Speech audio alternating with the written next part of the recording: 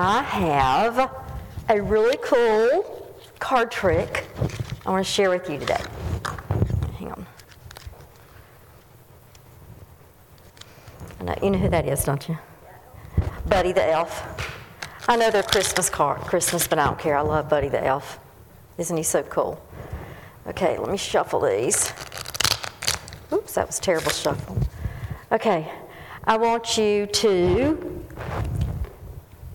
pick a card out of the deck. Any card you want. Oh, okay. Don't show me the card. You can show everybody else the card. I'll close my eyes.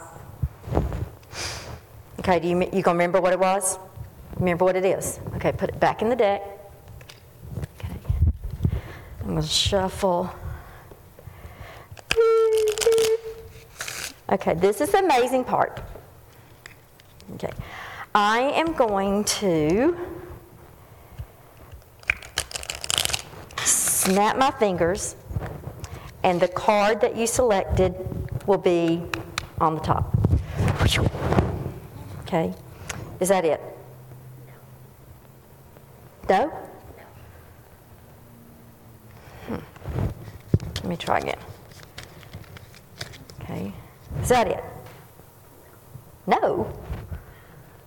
What do you mean? Okay, one more time. This is your card, right? No?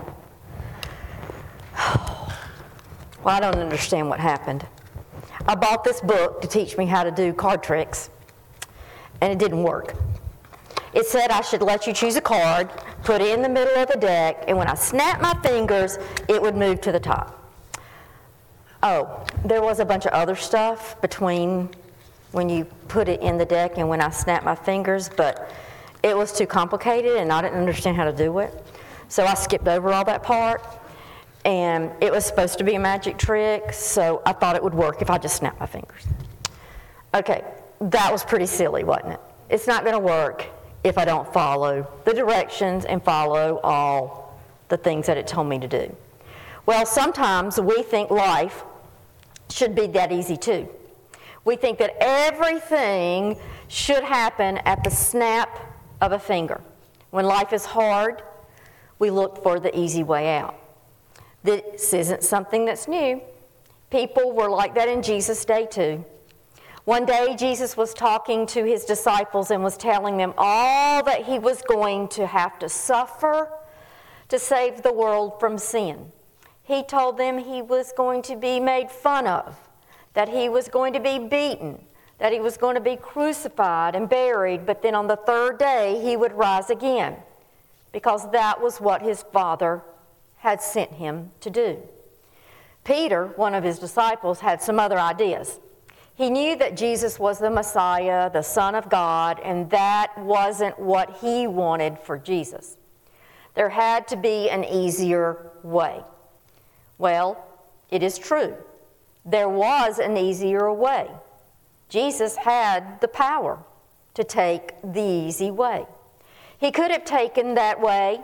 He could have set up his kingdom right there on earth with a snap of a finger. But that was not God's plan. Jesus turned to his disciple Peter and he scolded him. "Get behind me, Satan," he said. "You don't have your mind on the things the things of God. You have your mind on the things of men." Jesus wasn't interested in taking the easy way out. And he doesn't want us to always be looking for the easy way out either. He said, if anyone would follow me, he must deny himself and take up his cross and follow me. Being a disciple of Jesus is not always easy. It doesn't happen with the snap of a finger. It isn't easy, but the reward in the end is great. Can we bow our heads and close our hands for a short prayer? Dear Father in heaven, help us always to be willing to take up your cross and follow Jesus. We know it won't be easy, but it will always be worth it in the end. And all the children said, Amen.